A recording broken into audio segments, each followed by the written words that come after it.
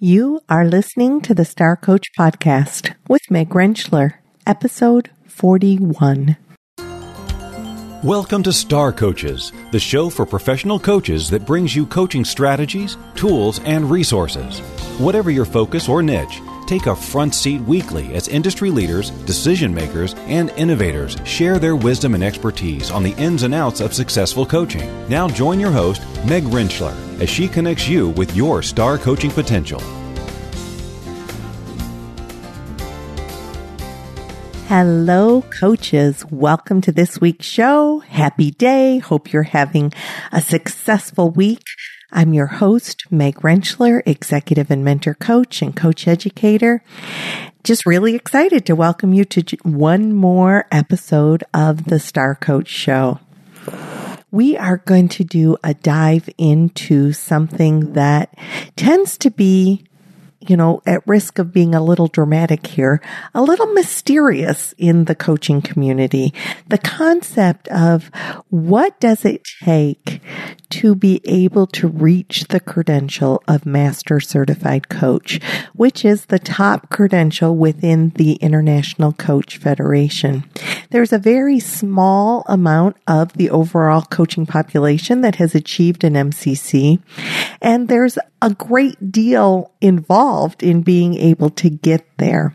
Our guest today is Teresa Poole. Teresa is a Master Certified Coach. She is the president and CEO of Transitions for Business and the new ACTP Director of Training for the Executive Coaching Program at the University of Texas at Dallas in their School of Management. Now, Teresa not only has achieved the Master Certified Coach certification, but she works with other coaches to help them achieve that goal, and actually works with people to strengthen their coaching, whether they're deciding to go for the MCC or not. But I asked her to join today's show so that she could share some of the elements that go into that top certification.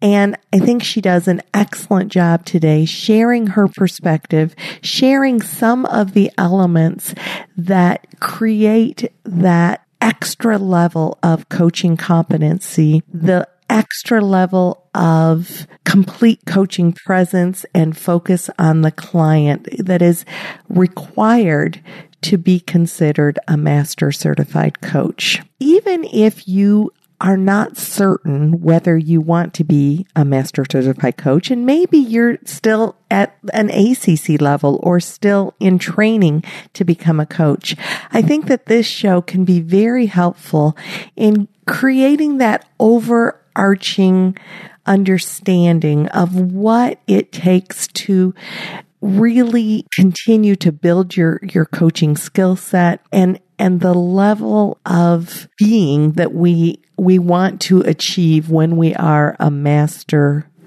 practitioner of coaching. So let's listen to our interview with Teresa Poole and help open up new possibility and new potential for what we all can reach for.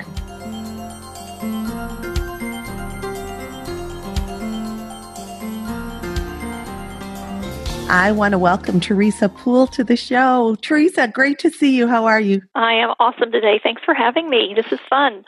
It's so nice to have you here. And we're going to be picking your brain today about becoming an MCC. And that is a sort of a pinnacle that people reach for. And there's a lot of different parts that go along with that. But before we get into the steps somebody might take if they're looking to become an MCC, let's start with just a little bit about what brought you into the field of coaching and what were you doing before you became an executive coach? Well, I'll answer those backwards. So before I became a coach, I spent my career as a computer programmer, worked my way up at EDS, and left as an executive over the internal IT department. And so that was a fun career. I really enjoyed it. It was something that worked really well for me. But the higher you go in an organization, the less it is about the work, the less it is about the people, and the more it is about meetings and meetings to have meetings. And between that and wearing pantyhose, that was back in the day we had to wear pantyhose and heels to work, all those things just came together and it was like, this is just not for me anymore. And so at that point, I was on like a almost 3-year journey of, well, what is it that I want then? That is no just quick, it'll just be this, right? It never works out that way. And so instead, it was an exploratory period of leaving the company, trying some startups, wearing different hats, trying different roles, but trying really hard to stay in that old experience, what I brought to the table, and not leave all that behind. And then one day, I read a book by Cheryl Richardson, and as trying to figure out, Your Best Life. I think it was one of those original books, right? It's like that's I was trying to figure that out, and I saw this little teeny reference in the very back of the book about coaching, and just something made me, I never even usually read those sections in a book. Something made me reach out and make some phone calls and do some research. And as soon as I opened and kind of looked under the covers a little bit, I knew this is it. This is it. So that was the beginning of the journey, and that was 2001. It's been a while. It's been a few minutes. Yeah. And in that process, how did you, as you were making your journey, sort of make a decision about the kinds of clients you wanted to work with and what you wanted your path as a coach to look like? I wish I could say I had a business plan, but back in those days, leaving the big 6-figure income to go sit in my bedroom and hope people showed up, sales not being in my background at all. At that point, I would coach anything that was breathing with a checkbook. And there are many of us, right, that started that way. And so I learned a lot of lessons. And it ended up morphing into this really interesting practice. My niche is not an industry. It is more of a type of person. And so my first 6 or 7 years as a coach was coaching transition, and specifically career transition, because I knew all about that, right? And I did that for a while, and then that just naturally morphed into, I wish I could say I was very purposeful about it, but I really wasn't. It's like, where did the universe lead me at that point? And it was very much into, helping people transition into a career that made them more satisfied, that they could be more successful in. It became a lot about performance, executive performance. And now the majority of my work is around executive performance and career development and growth. Okay. And then the other piece that you do, that I happen to know that you do, is that you're a coach educator and a mentor coach. And you've recently, and when I say recently, it's not actually recent, but I mean like within the last, how many years that you've gotten your MCC? 5 years ago, I got my MCC. Okay. So I know that on a regular basis, you work with people to help them achieve a PCC, because we work in an ACTP program. Therefore, it's necessary for people to be able to kind of graduate at a PCC level. And I think there's a lot of stuff out there about PCC. And obviously, if you're going through an ACTP program, you're going to have somebody specifically working with you around that. I don't know that there's as much information out there about MCC if you look at the ICF website, but let's get deeper than just what's on the website. So if somebody is looking to reach that top level, a master certified coach, what are, first of all, just some of the requirement factors that they need to meet to get to that MCC? Well, that's a really good question. I think of achieving the MCC as really two-phase process. One of them is you have to be extremely competent in the ICF core competencies. You can't just, I'm a great coach and my clients really love me, is not, that's, yes, wonderful and that's important and that's necessary, but that's also just like the bottom step of the ladder, right? To even consider this, that is necessary. But until you can really internalize and understand how many core competencies are there, what is required for each one, what is the distinction between a PCC and an MCC for each one, to really internalize that, and sometimes it takes years of practice because it is different. It's not about being a PCC better. There is the second phase, there's a mindset shift. So once you have all of those competencies really nailed well, there is a way of thinking and being, not just a way of doing, that is required to make this final shift into that MCC. And so when in my private practice, I will help PCCs become MCCs. Not many, just a few every year. And they all come and they go, I've got this, and they've done that first phase, but there's something still missing for them. And it's really about helping them discover what is that internal thing that's getting in the way that allows them to embody what I call the ICF walks on water model of being an MCC. Because when you look at that ICF levels table, that information you were talking about on the website, when you look at that and you read the MCC column, it's very nebulous. And it is truly that they walk on water. When you walk on water, you do this. And people are going, well, what does that mean? What does that look like? And that really is this internal way of being and thinking differently that they have to achieve in order to start getting those things demonstrated and observable in their coaching. So what are some of the things that maybe your clients or maybe even yourself were the more difficult maybe skills or ways of thinking to begin to incorporate? One of the big ones, I'll say this many times, one of the big ones, this big one, this is the most important. No, that's the most important. It's hard to narrow it down. It is hard to narrow it down. There's one that if you get this one going, the rest will begin to fall in place, and that is coaching presence. Trust and intimacy is about that wonderful container we create for the clients to be in, right? That safe space and a safe environment. The coaching presence is about our space, our environment, what we bring to the table. And as long as in our space, we're thinking about our performance, if in our space, we're thinking about, I need to be a great coach for this person. I need to help them achieve that goal. There's something I have to accomplish here. It's my responsibility, I. As long as we are in that place, then all the other competencies reflect that. It's reflected in our listening. It's reflected in our direct communication and the way we ask questions. It is reflected everywhere because we feel this pressure. And as long as you feel that, you have to help the client. You take away their power, right? Every time we help our client, we take away their power. So you have to internalize that as a coach, and it requires a tremendous amount of not just confidence in yourself, but faith in the process. It ain't about you as a coach. It is about coaching as a process that has an amazing power, and you take that power and the client's power and put them together. You're just there to hold the container. And that's a different way of thinking. It is a different way of thinking, particularly when you know you're being recorded and you know that certain things are being listened for, but truly trusting the process and trusting that your client is whole and has the answers within them and that you're not performing. Right. So coaching presence is huge. What are some of the other things that you see as you mentor people to get to that level that maybe they need to work on, or even just maybe some exercises that you might recommend to help somebody strengthen those muscles of letting go? That's a tough one because when you think about it, when you're working on something, you're in phase one, right? You're in that first phase I talked about. It's internal work. Right? It's internal work. It's about going in and, what is it about me that makes me feel bad if the client doesn't get somewhere by the end? What is it about me and feeling like I might fail and how important that is to me? It is internal work in that second phase, right? Mm-hmm. So when you're working on things, you're working on active listening and powerful questioning, not being satisfied with that surface thing the client brings to the table. Because if you start coaching the surface thing and you have great results on that surface thing, you're still a PCC. Sorry, right? Mm-hmm. I call it that thing beneath the thing, or it is below the waterline of the iceberg, right? The biggest part of the iceberg is below that waterline. That is what an MCC must coach to.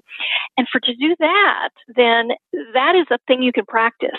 You can practice listening deeper. You can practice asking questions to get to what's really going on, not just what the client presented in the beginning. Those things you can practice.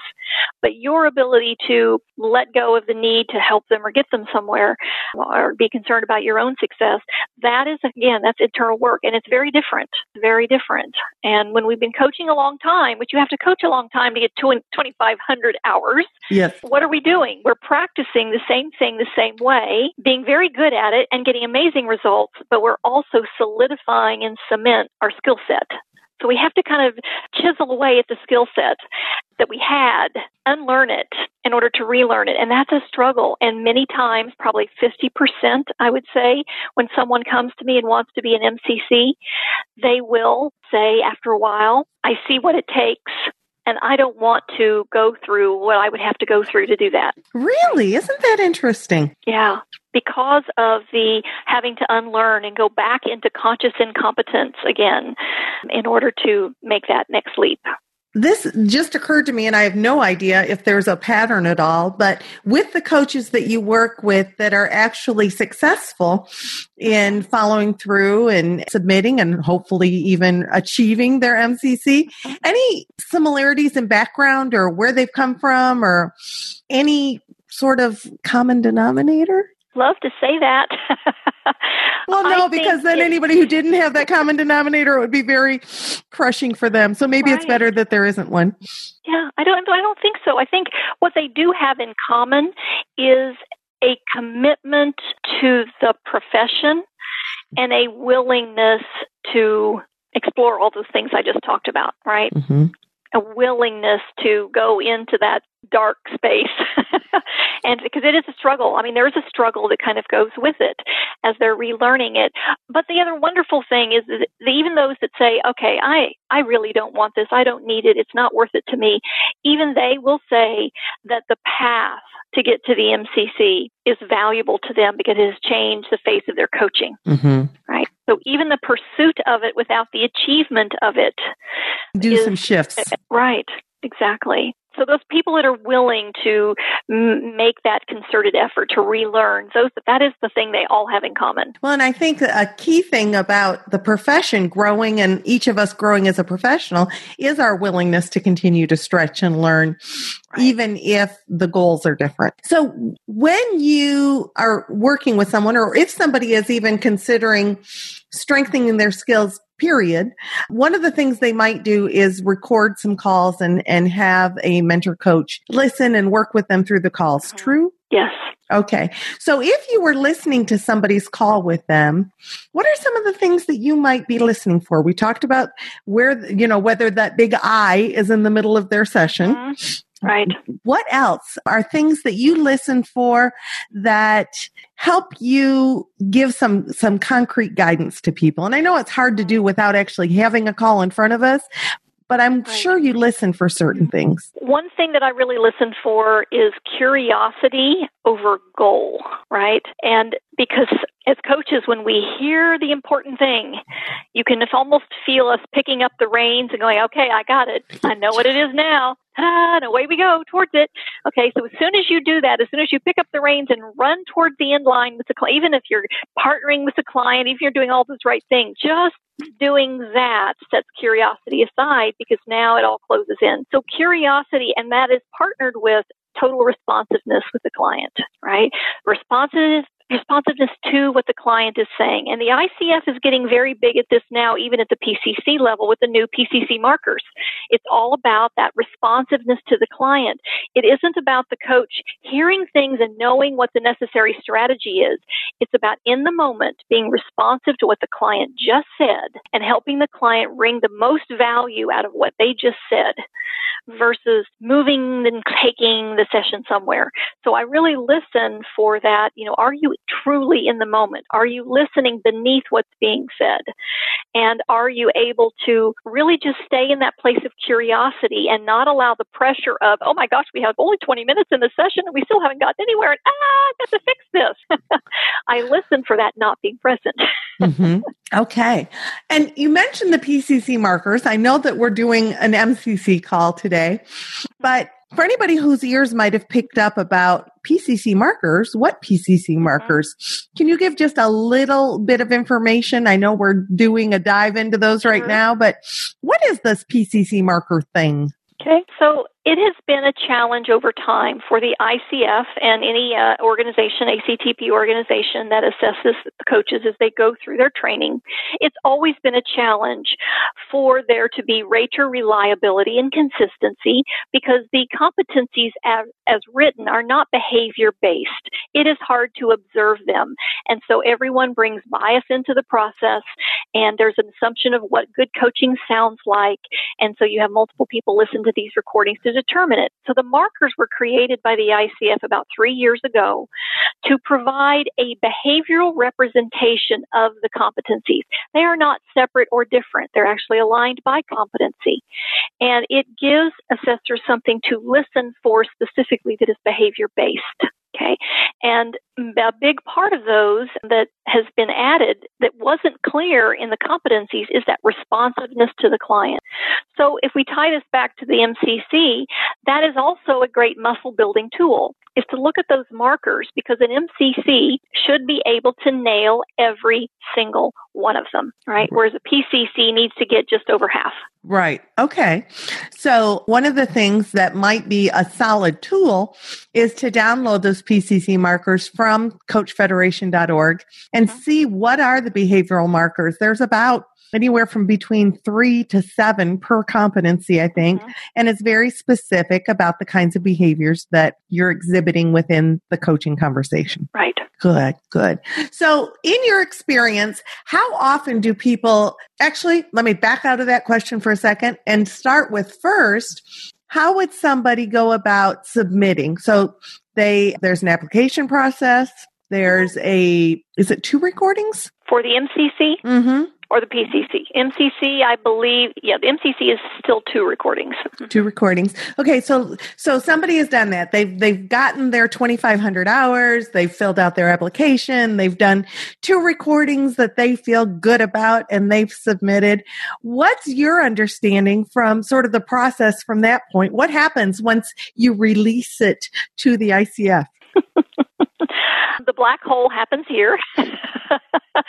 There are very, very experienced coaches that, listen to those recordings, and looking at the core competencies, they determine whether or not someone is an MCC. That is as much as we know about what's behind the scenes in the process. I have been working with the ICF on getting more clarity for people on what that looks like. The ICF is looking at how can we have something that is more behavior-based, that is more tangible than that walks on water concept, right? And that is a struggle for them. That's a huge struggle. The achievement rate, the pass rate for MCCs, I can't get the exact percentage. When I got mine 5 years ago, the pass rate was 7%. 7%. That's really 7%. That's intense. It's very intense, and the percentage of MCCs to the rest of the coaching population is less than 10%. It's very small, and so it is tough. It's tough, but what do I need to do beyond the core competencies and that 3 levels table? There is no real concrete information. So that is why most people will hire MCCs that have and this is a key thing, don't just hire an MCC, hire an MCC that has a really strong understanding of what it takes to get that. Right. Because many of them will coach to that phase 1 that I'm talking about and miss that phase 2. And this is Teresa's languaging around phase 1 and phase 2, not the ICF. But it's that phase 2 thing that will kind of knock them out time and time and time again. And so there's a lot of struggle that people experience when they don't pass it the first time, but are really not sure why. They get the feedback, but they're not really sure what to do with it. So I wish I had a better answer to say, here's exactly what that looks like behind the curtain, but it's kind of like the Land of Oz at this point. And they're trying to fix that. The ICF is really reaching out, trying to figure out a way to apply something similar to the markers to the MCC. But right now, until the PCC markers have settled down, the attention on the MCCs is just the early conversations like what I'm involved with. Okay. So I appreciate your time and kind of giving us a little glimpse behind the curtain of Oz as much as possible. And certainly one of the things that you brought up was if you are going to hire a coach to help you get to MCC or at least mentor you, one of the things you're going to want to be sure is to see how familiar they are with what really, not going to say that magic sauce, but sort of, that level 2, as you said. So what might be some questions that somebody might consider asking their mentor if they're looking to hire a mentor to help them get to MCC? Yes, that's a very good question. I encourage people to discover mentors that have experience helping people get their MCC, right? I only achieve maybe 2 a year. So it's not like you're looking for a huge number, although there may be some that get more than that. It's not about the volume. It's that this is something that you, in a way, specialize in, right? I'm not just or have an a MCC process who can help you be one too. Right, that there's a methodology. So asking questions about how do you go about that? Where do people get stuck? What are the specific things that you do to help people prepare?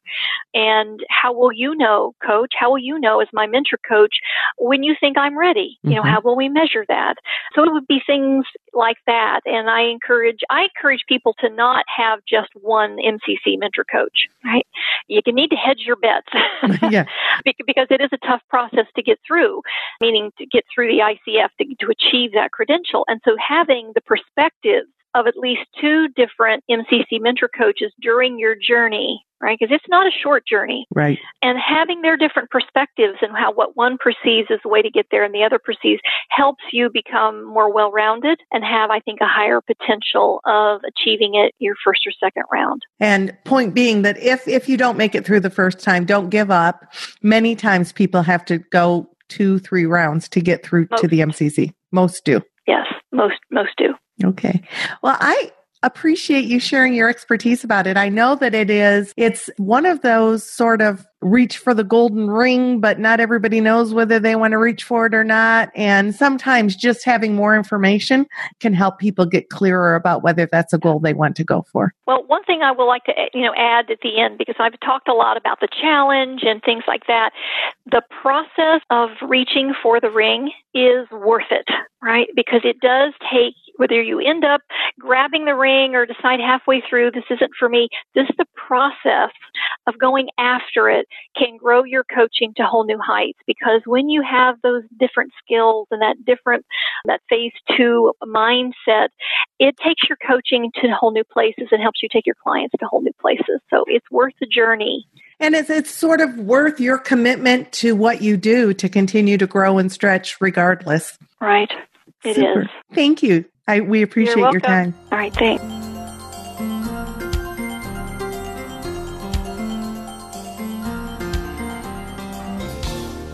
One of the things that Teresa mentioned to me after her interview was that she didn't want to appear as though she was being negative or as though this was a goal outside of people's ability to achieve. And I hope that each one of you knows that the information might seem a little overwhelming, but it's really about us completely believing in the coaching process and staying in a place of curiosity. And that even if you choose not to achieve an MCC credential, there is value in continuing to challenge ourselves and reach beyond our comfort level. And that's a good lesson for our coaching clients as well. Always, kind of be reaching towards growth and new learning. If you'd like to know more about Teresa Poole or about our show, visit starcoachshow.com. While you're on the website, you might choose to sign up for our ongoing book giveaway, where we are currently still giving away Divine Intelligence by Dr. Jane Gardner. We also encourage you to give feedback about the show. Let me know what you like and what you'd like more of. Visit the Star Coach Show Facebook page and let's have a discussion about coaching. So once again, thanks for being a part of the show. This is your host, Meg Rentschler, wishing you the very best for your coaching success. We'll see you next week.